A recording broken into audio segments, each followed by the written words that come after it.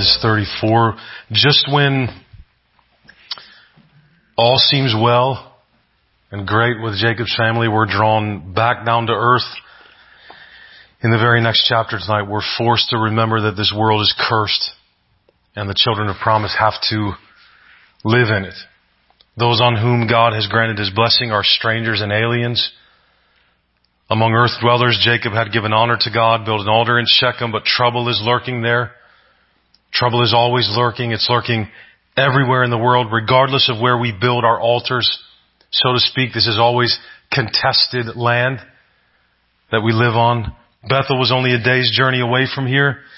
Hindsight's 20/20. Maybe Jacob should have returned there. Maybe it would have been safer, but it'll take until the next chapter before he returns to the place of his original vow. For now, there's only trouble. Before Genesis transitions to the next major character, we get a glimpse tonight into the family through whom the covenant promises have been given. And there are some character issues that need to be addressed, but they won't be really until the story of Joseph comes front and center. The world is always going to beckon to the children of God. It's always going to try to pull us away. The Canaanite way of life lured Jacob and Leah's daughter, Dinah, away from the safety of her covenant family tonight in chapter 34. And in the midst of this horrible situation that unfolds tonight, what becomes crystal clear once more is how badly the children of men are in need of a Savior, of one who can not only bring about justice and peace, but can actually secure and maintain it for His people. The children of God must rely on His promise and resist the lure of the world until Jesus Himself makes everything right. Let me pray for us again. Father, I ask tonight that You would open our hearts to receive Your word with brokenness and humility as we read. Father, watch over me as I preach it. Please guide my mind and my mouth for Your name's sake, for Your people. May we believe what You tell us in Your word. We ask and pray these things in the name of our Lord Jesus Christ. Amen. Verse 1 of 34. Now Dinah, the daughter of Leah, whom she had borne to Jacob, went out to see the women of the land. At the end of chapter 33, Jacob had made his camp outside of Shechem, probably deliberately, but Dinah is drawn to the city anyway. She leaves the protection of her household and family and goes out, as the text says, to see the women of the land. This is a young woman of marriageable age, leaving a rural encampment and going unprotected into an alien city. So far in Scripture, cities are dangerous. Bad things tend to happen in cities. This is not a wise thing to do.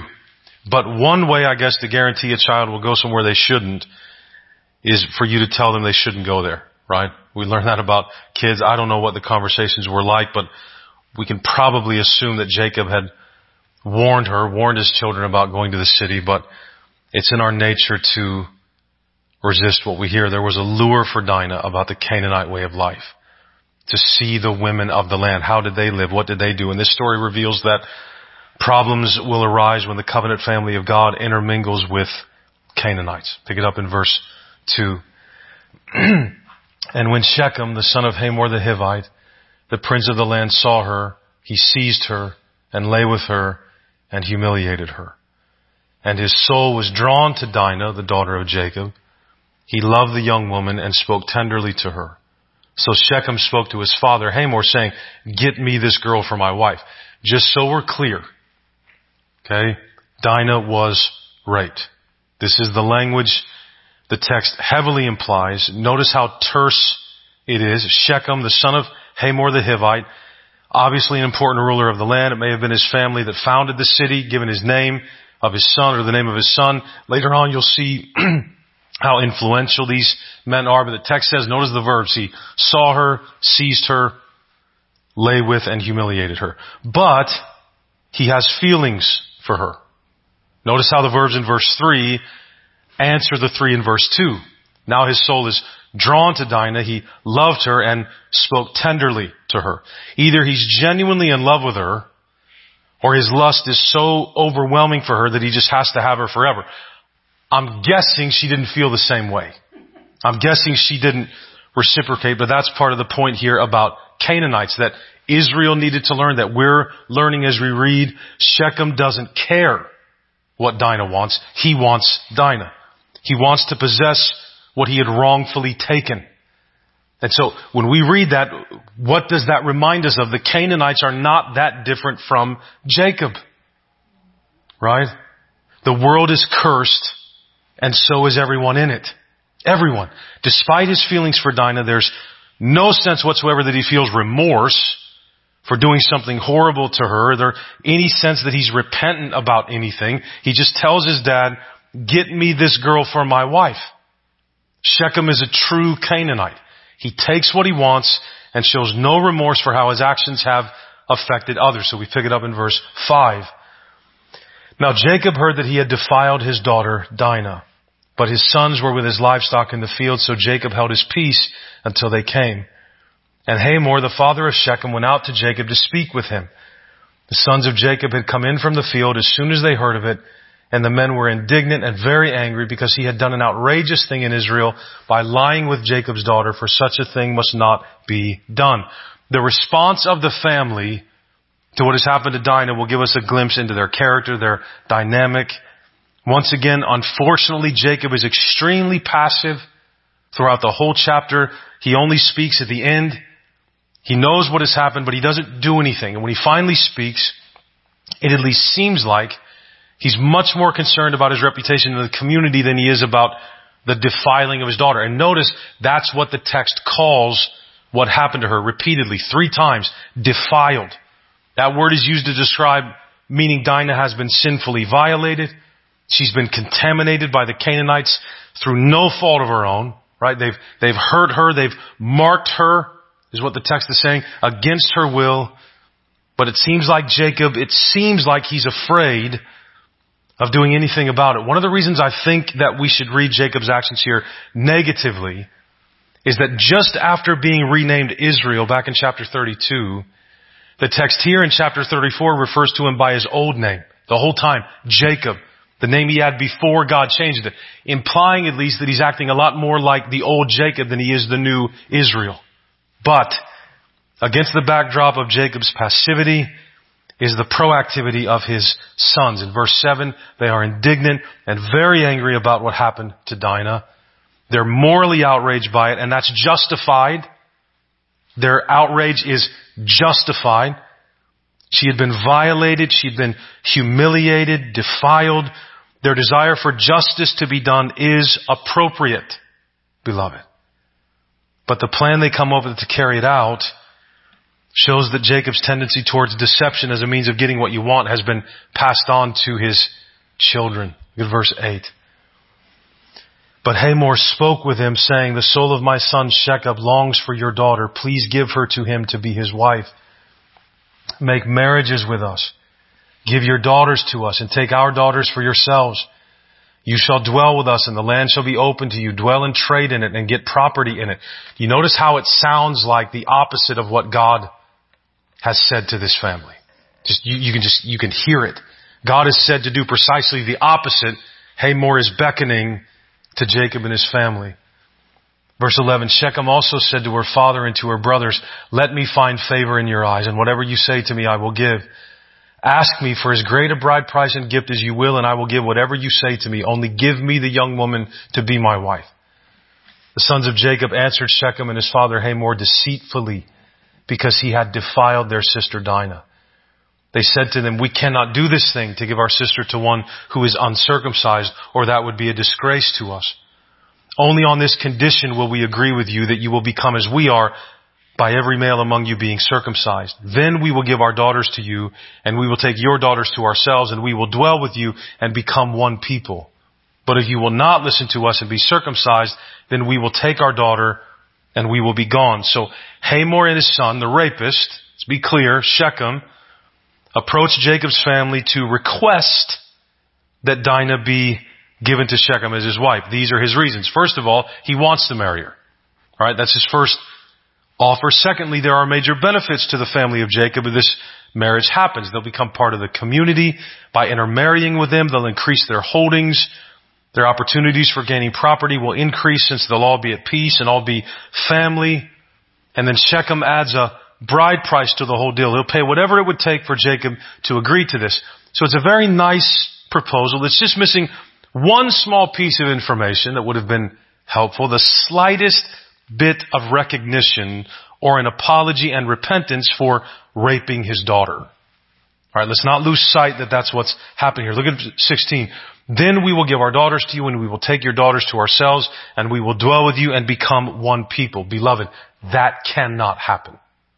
Remember that. They can't be one people. It's not allowed to happen. The Canaanites and the children of promise must not become one people. Now, I know that we're all cheering for Dinah's brothers here. We want this to work. We want revenge just like they do for her sake. But the fact of the matter is they concoct an extremely deceitful plan to carry out revenge for their sister. And what makes it such a big deal is that they use the right of circumcision granted to them by God as a ploy to carry out this scheme. They cannot give Dinah to Shechem. It would be a disgrace to give her to one who was uncircumcised. So what do they say? All the men of Shechem would have to be circumcised for this marriage to be allowed. All of them.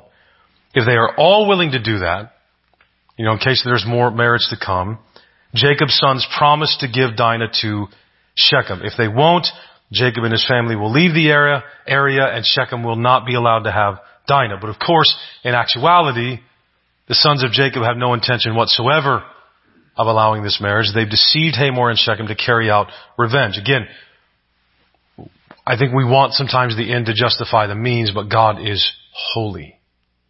He's holy. Look, pick it up in verse 18. Their words pleased Hamor and Hamor's son Shechem, and the young man did not delay to do the thing because he delighted in Jacob's daughter.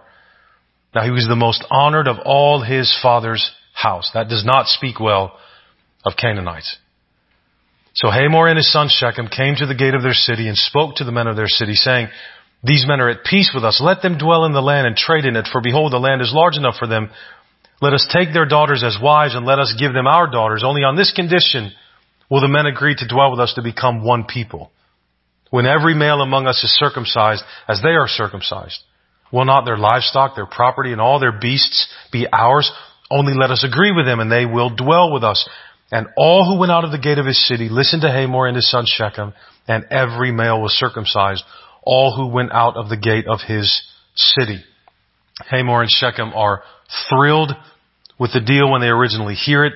They set out to get the whole city of Shechem to go along with it. Circumcision of adult male would be a little painful, but we get a hint in the end of verse 19 that Shechem was highly revered in the city. He has influence. He's able to sweeten the deal with the promise of economic benefits for the people in Shechem, right? We'll acquire livestock and property. So that's the most important thing to the Shechemites, to all earth dwellers, really, right? Increased holdings, more security. So it works. The men of Shechem agree to it. Sounds good to them. Hamor and Shechem appeal to the self-interests of each group, don't they, when they pitch their deals? They tell Jacob's sons that they'll acquire more land and property. They tell the Shechemite men that they will acquire more possessions, so the deed is done. Pick it up in verse 25. On the third day, when they were sore, two of the sons of Jacob, Simeon and Levi, Dinah's brothers, took their swords and came against the city while it felt secure and killed all the males. They killed Hamor and his son Shechem with the sword and took Dinah out of Shechem's house and went away. The sons of Jacob came upon the slain and plundered the city because they had defiled their sister. They took their flocks and their herds, their donkeys, and whatever was in the city and in the field, all their wealth, all their little ones and their wives, all that was in the houses, they captured and plundered. Now, it looks like it's specifically two sons who carry out the plan of revenge, Simeon and Levi. Remember, all these young men are a part of Jacob's family, but Simeon, Levi, and Dinah are all Leah's children. So they're saying that was our sister this happened to, right? Just like Shechem had seized Dinah, they took Dinah out of Shechem's house, which means, by the way, keep this in mind, Shechem had kept Dinah in his house after he raped her. He had kept her there. So Shechem had the upper hand in all the negotiations, didn't he? Because he has their sister in his home. So the negotiations were never honest by either group. Since the men of the city were still sore from the circumcisions, and every guy that has ever read this text understands this. You know, when you think, okay, how could two guys, if it was just two, how could two guys kill a whole city of males, however big it was, even if it was all 12 of them? How could they do it? Well, because, didn't you read, they had been circumcised as adults. And all the men say, oh, that's how they could get killed. Because no, you're not, the last thing you're going to want to do is fight. Right? They get slain. They kill the men, they take their sister back, they plunder the flocks, the herds, the wealth of the city, but then they captured all the women and children in the whole city. And again, I know we want them to win because of what happened to Dinah, but what of the women and children of Shechem who are now also plundered against their will? See, the same thing has happened. Humanity eventually has to copy what was done wrong to someone in order, by their thinking, to make up for it. Right? We can't escape this. The thinking will eventually become, if you did blank to me, doing blank to you is justified and will make it right. And so in humanity, there's never any peace, no matter how hard you work for justice. Pick it up in verse 30. Then Jacob said to Simeon and Levi, he finally speaks, you have brought trouble on me by making me stink to the inhabitants of the land, the Canaanites and the Perizzites. My numbers are few, and if they gather themselves against me and attack me, I shall be destroyed, both I and my household. But they said, should he treat our sister like a prostitute?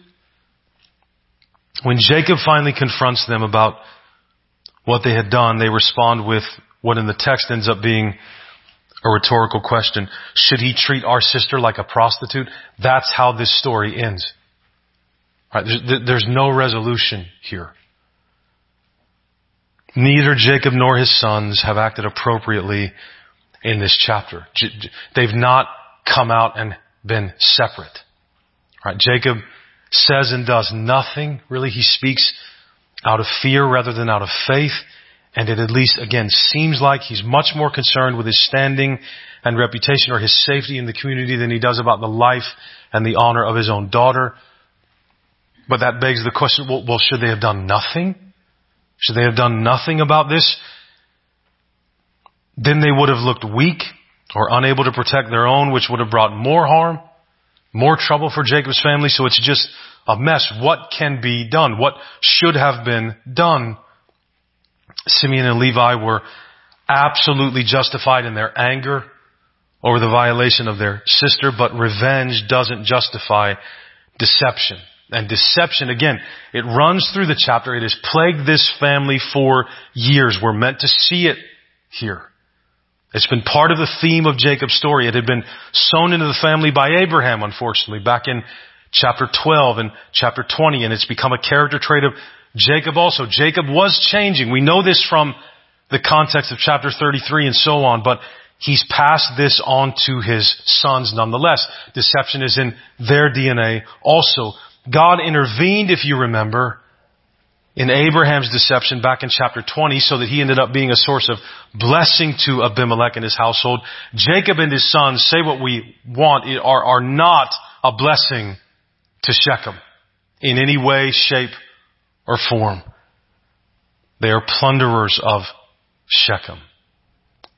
Killers in Shechem. Jacob and his family are neither safer nor more righteous then because they've returned to the land. We find that the promise of God holds, but the heart and the character of the recipients is still a problem as we come into this chapter. And now the homeless one that had finally settled in a home, he's thinking, is like an alien again in the land where he lived. Only this time it's the promised land. He thought this was his home, but it becomes apparent to him here that the land will not be conducive to him as it will not be conducive or easy one day to Israel. And so again, the narrative ends with a question in verse 31. That's intentional. The matter in this chapter is unresolved. The sons are blind to the problem they've created by using their religion as a ploy to exact revenge. as Israel prepared to enter the promised land, remember that's who first received Genesis, they needed to know the danger of associating with the Canaanites. But they also needed to know how much they were still in need of a true Savior who could bring about justice, who could maintain it, and who had no flaws that would make things more difficult. The world that rejects Jesus Christ will always have a different idea than the church does about who is entitled to blessing and to land. So how do we live amongst our God's enemies? How do we act among them?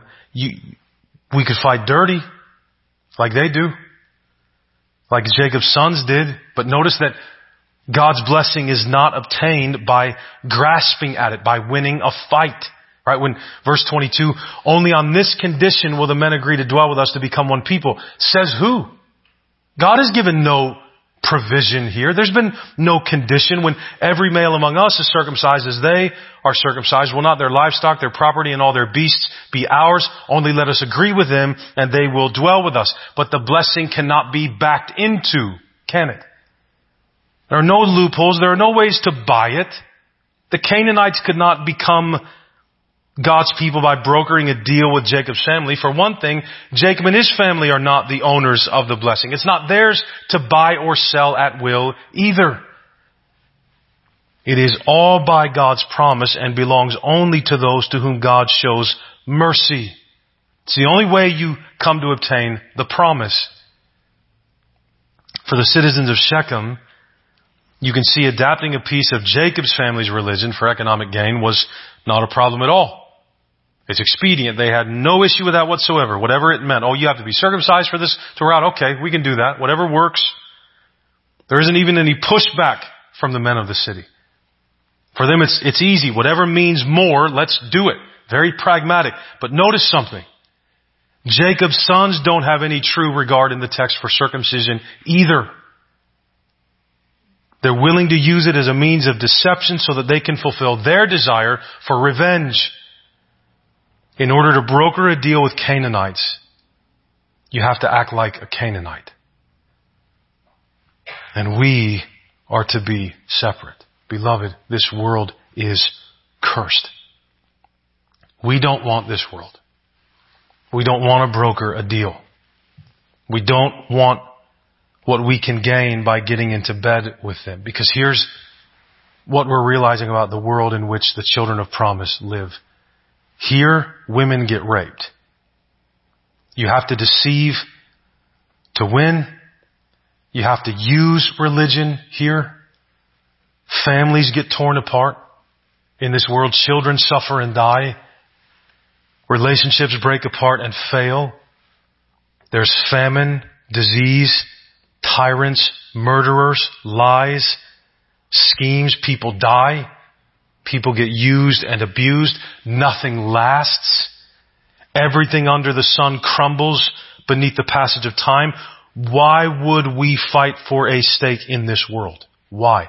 There will always be a need for justice. Always. Someone's blood will always be crying out from the ground. Things will always be unfair. Nothing is fully reconciled or completely answered in this world. Nothing. And if we keep thinking that justice or peace or safety or life or gain or a home will come from or can be found in this world, we'll keep having to adapt to the ways of the world to obtain it, and it will never work because it's cursed. People will continue to suffer and lose and hurt others and be hurt themselves.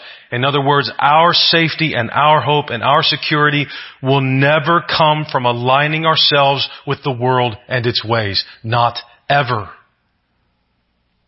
The world that we live in, beloved, has been subjected to futility by the one who made it. That will never stop until Jesus makes everything right. Romans 8:20. There's no way for those who have placed their hope in Christ to find a home or belong among those who refuse to hope in Christ. Jacob's family and the Shechemites could never dwell together as one happy people. It can't happen. Eventually, we won't be able to maintain coexistence. Not when one has been promised life and the other has chosen death. Those two things will always clash. The kingdom of God and the kingdom of men will always clash.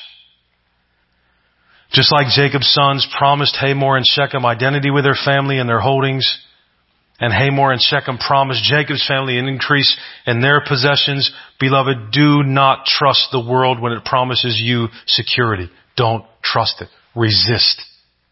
Resist the lure of the world. Resist the idea that we can get complete justice or complete reconciliation or complete security or complete stability here. It will never happen. Resist it. It's not true. No one can grant to us what Jesus can. No one. No one can heal the world.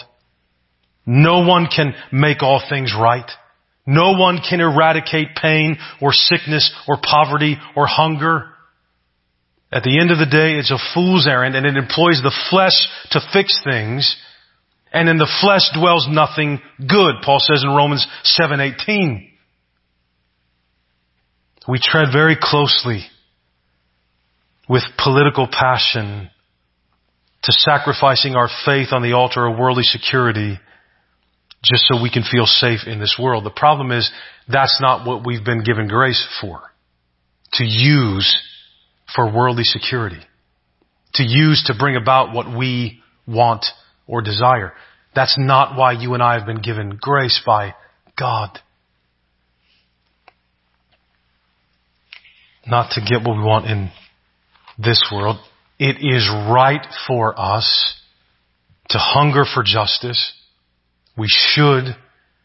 It's right for us to desire that God's name and His sons be vindicated. It's right for us to long for peace and healing to all the division and discord and hatred in the world. It's right for us to desire all these things and even grieve when we don't see them. And we don't just stop caring or become glib. That's not what it is. The fact of the matter is that the world is ugly. Revenge didn't fix anything here. It made everything exponentially worse. There are too many webs. The shrewdness of this plan didn't honor God. And look, that doesn't mean we don't care about Dinah. Not at all, or women like her. It means leave Dinah's vengeance to God. Now that doesn't deny or bypass the place of governmental authority and punishment when abuse happens. Absolutely not. Authorities have been given and ought to use the sword to punish evildoers. No question. We should pray for this, desire it. But beloved, remember this. Always remember this. Even that isn't true justice. Think about this for a minute. Let's say these men were, or that Shechem was properly, orderly, caught, indicted, punished for his crime. Glory to God for that. What about Dinah? Think she's okay? Think she just, oh, good, he got caught. I'm good. Problem solved. I'm all better. No. Now she'll suffer for that the rest of her life. She was violated. I don't think that just goes away because somebody gets caught. Again, it doesn't mean we don't want them to get caught. It doesn't mean we don't want them to get punished. I'm saying that's not ultimate justice. It's worldly justice. It's good. It's right. But it doesn't fix Dinah. Of course, it helps. It'd be one thing if he was just left to do whatever he wanted to do. That would be a whole different kind of hurt for her. But justice doesn't put a violated woman back together. Not in the world. Neither would revenge. Revenge is really about how mad I am about what happened here. Nobody asked Dinah here what she wanted. Nobody. It doesn't heal. The worldly justice, although given by God, doesn't heal. It doesn't make the abuse disappear. It still happened to her. There are still scars. There are still victims, no matter how well law and order might work. That's not, in other words, thinking this through, I believe that the death penalty given in Genesis still stands as punishment for murder. I don't see where it was ever rescinded. But the execution of the perpetrator doesn't bring the victim back. That's not why there's a death penalty. Right? And so in other words, you can't argue, well, it doesn't bring the person back, so we shouldn't do it. That's not the point. That was never the point. The death penalty doesn't heal. It simply addresses the fact that something awful has taken place. You take a life, yours should be taken. If it's murder, right? That's a reminder. The death penalty is a reminder of who owns the world and whose law we're actually breaking. But beloved, God did not set up the world so that the key to healing it was found somewhere inside of it. And if we try really hard, we can find it. That's not why earthly justice exists, to fix everything and make everything right. Again, if somebody takes a member of my family away, Christian or not, I will want them to lose their life, right? I mean, if I'm being honest. But if they get caught and executed, which they should be, I'm not disputing that. What I'm saying is it won't bring my loved one back. So the justice God has woven into the world to keep the world under some semblance of law and order is not meant to heal it. It's meant to keep reminding us that this world is ugly. And so when we try to jump over God's design here and use these good tools as a means to fix everything and try to make the world perfect, we're kidding ourselves. Eventually we'll have to do what the Canaanites do. And we can't do what the Canaanites do.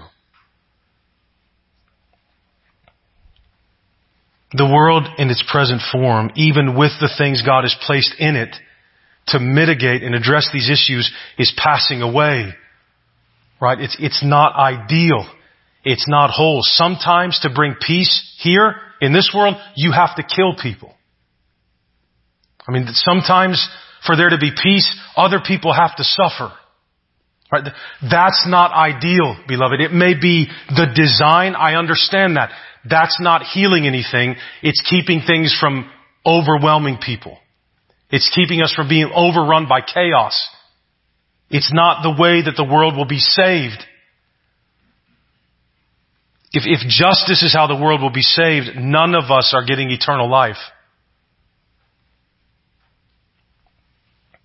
The world will never be perfect. That little line that Jesus said to Judas Iscariot is so important in our world right now. Couldn't we have used this money to give to the poor? Remember what Jesus said to Judas? Judas, you will always have the poor with you. It's not going away. Poverty is not going away. And if you listen to the people that reject Jesus and want to save the world, what are they trying to do? Make all the bad stuff and all the bad people go away. Do you know how you do that? You execute them.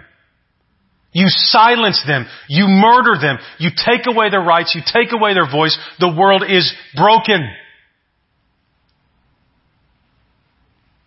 The harder we try to make this world perfect, the more damage we do. What has always been the biggest threat to humanity, really? What ideologies bring about the most suffering? The ones that say, we can cleanse the world of what's wrong with it if you let us. And if you don't let us, we'll kill you because you're the problem. You ever notice that this is the complete opposite every time of what Jesus said? I've not come to condemn the world, but to save it. How? Well, by dying for it. By dying for it. By letting Jacob and his brothers kill me instead of Shechem. To live by faith in this world, beloved, in this world, is learning to navigate the tension that exists because the kingdom of the world is clashing with the kingdom of God in this age, where the age to come, yes, has been inaugurated with the ascension, with the resurrection, but has not yet been consummated by the return of our Lord. Think about the tone of the New Testament. Think about its tone. If you had to try to sum it up, right, getting out of Acts into the epistles and the Christian life and the church, what's the tone? What do you keep hearing? The world is cursed. It's fallen. This present age is evil. Look to Christ. Preach the gospel. Watch and pray. Everything that can be seen is temporary. Look to the promise. As much as it depends on you, live peaceably with everyone. Be wise as serpents, innocent as doves. For me to live is Christ and to die is gain. We don't fight for a kingdom here, beloved. And yeah, I want to sometimes. I wish sometimes it was a different way. And the idea of, I'll be honest with you, the idea of America crumbling, I think, is terrifying for the whole world. I think if we become unstable, it will have an exponential effect of suffering all over the world. I mean, you know how I feel about things. I talk about it a lot, but I mean, at the end of the day, this is a beacon of light for all its evils to some degree in our world. If this crumbles, I don't know what the exponential effect will be. And it's not that I hope I'm not being arrogant in the way I think America is the best idea man has ever had as far as when he tries to make up a country. I think the idea was wonderful. I think, but I mean, then I'm met with Scripture. It's not like I just want to be a rogue in my thinking. I'm met with Scripture that keeps saying to us, teaching us, you have to let the world go. You have to let it go. You can't be fooled into thinking that this will save. Not you, not anybody else. You can't be fooled into thinking that. And so, in one sense, we try to maneuver in the world so that we can survive, but that's so we can proclaim the gospel. In another sense, we reject it altogether. But we have to resist the lure of the world that tells us, listen, wholeness, salvation, peace, satisfaction, healing, all that can be gained through power and wealth and passion for it. You know what happens when we try to compete with the world for a kingdom? We end up inviting retribution for all the wrong reasons. Again, if we're going to get thrown in prison and silenced and killed, let it be for the name of Christ. Let it not be for American ideals. Please hear me. Please don't be angry with me. All right, and I don't know if you are or not. I have no inkling that anybody is. I'm just a self-conscious little guy. Okay? I love America. That's not my point, though. That's not why I'm here. I'm not a preacher for that. That's not my task. It's passing away. It's passing away, and maybe it crumbles in our lifetime. I don't know. But we have to resist this idea that we can win. We're not going to win. Jesus is going to win. We don't want to set ourselves up as just another group that's making a power play, when in fact, Paul says we're the scum and refuse of the world by identifying with Christ. Beloved, there's not a way around that. There's not a way around it. We're fools for Christ's sake, he says. We're not citizens. We're not trying to gain a country. Therefore, we don't fight the same way. Look at Jacob at the end of this text. It's such a tragic thing. He doesn't even appeal to any promises. It's like he forgets that God has said, I'm going to take care of you. It's like he just completely forgets it. His eyes are fixed on the world, and here, at the expense of his own daughter. Look, do I believe that deception and revenge were the right way? No, but I mean, Dad, do something. Do something, father of Dinah. Right? Do something. Seek God's face. Do something. I mean, Lord, what do I do here? The children of God must rely on His promise and resist the lure of the world until Jesus Himself makes everything right. And He will. Beloved, He will. He is going to keep His word. My exhortation to you, my exhortation when I look in the mirror, have faith. Have faith, beloved. What else is there? We don't battle against flesh and blood. Why not? Isn't flesh and blood the problem? Well, because we aren't trying to gain any territory. We aren't trying to gain any holdings. We don't have to fight for citizenship. We have it. And the world can't take it from us. It's in heaven. It's with our Savior. We're trying to leave this world. We want it to end. We don't want people to die, but we want the world to end. We want this to stop. Our battle is with the principalities and powers of this present darkness that are blinding people from seeing the light of the gospel of the glory of God in the face of Jesus Christ. Our fight is with them. Our battlefield is the souls of people. And if we blur that with another fight, we're going against our purpose. Our battle is spiritual. Not even the promised land in the world was conducive to the children of promise because it was inhabited by God's enemies. Well, beloved, you and I, we will inherit the earth. And the earth is covered right now with God's enemies. Have you and I been given the same commission as Israel when they entered Canaan? No. We don't kill Canaanites. We make disciples of them. So we don't need an army, do we? We don't need money per se. We don't, at least not to be wealthy. We don't need vengeance. It's not necessary.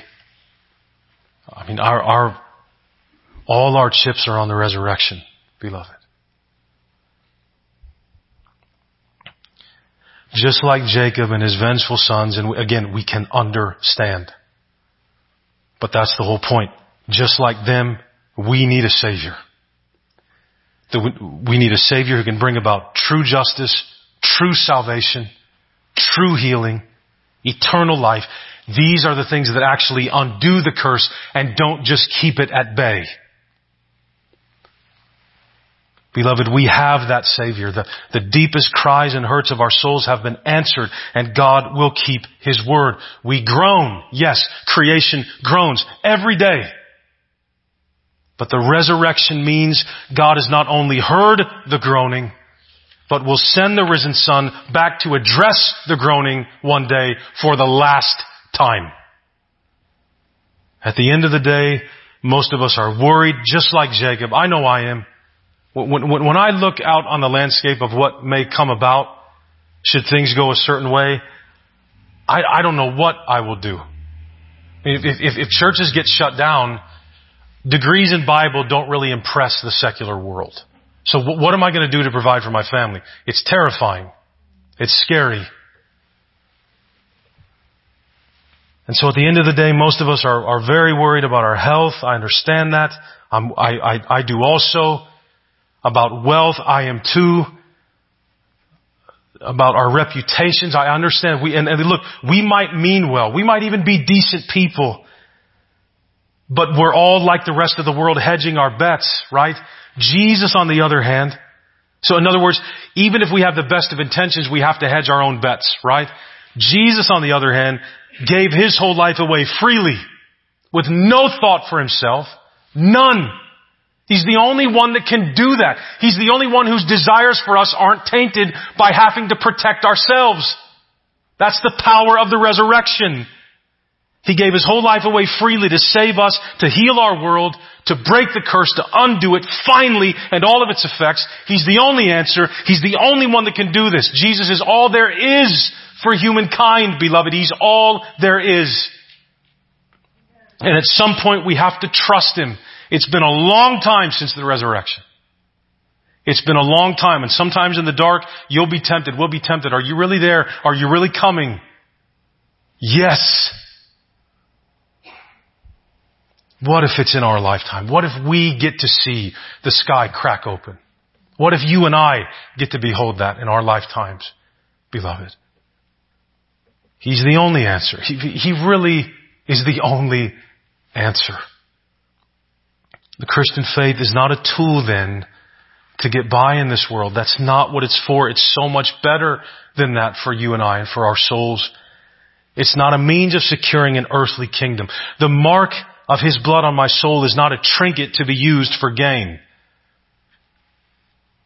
I bear it as an ambassador and a citizen of another world that one day will break upon and finally heal this one. And so we won't gain justice or peace or salvation or healing by grasping or fighting or scheming.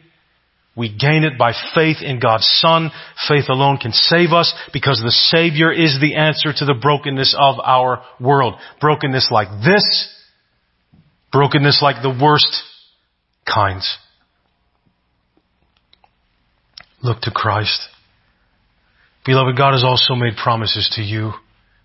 Don't forget them when the world violates you. Don't forget them when the world violates the ones you love. There will be justice one way or the other because God has made promises. The more you listen to Jesus, the more insane what He says sounds. But He's the truth. He's the truth. We gain life by faith in God's Son. God will not break His promises. He will not go back on His word. That's precisely what Scripture is showing us in every single one of these stories. Look to Him tonight. Pray for the discernment, the wisdom, the maturity as children of God to leave the question of what will fix the world in the hands of God. The direction of our country, all these things. Leave that in the hands of God and trust Him. Look to Him. You and I will be safe there. Safe.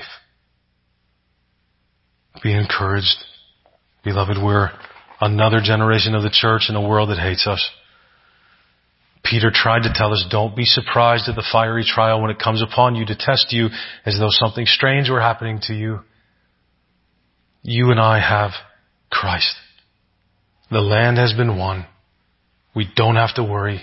We don't have to fret. Look to Christ. It's all secured for you and I. Have faith. Let's pray.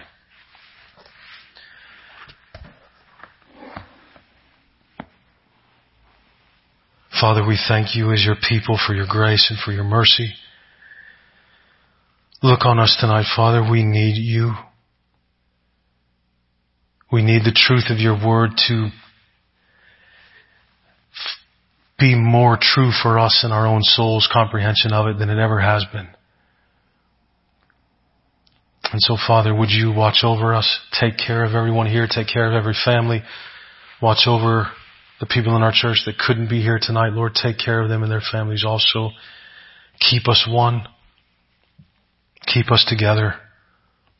Watch over us. May we have faith in You that all will be made right. May that give us comfort when we realize that there is a time for everything under the sun. But this too shall be made right. And so we look to You. In the name of Jesus Christ. Amen.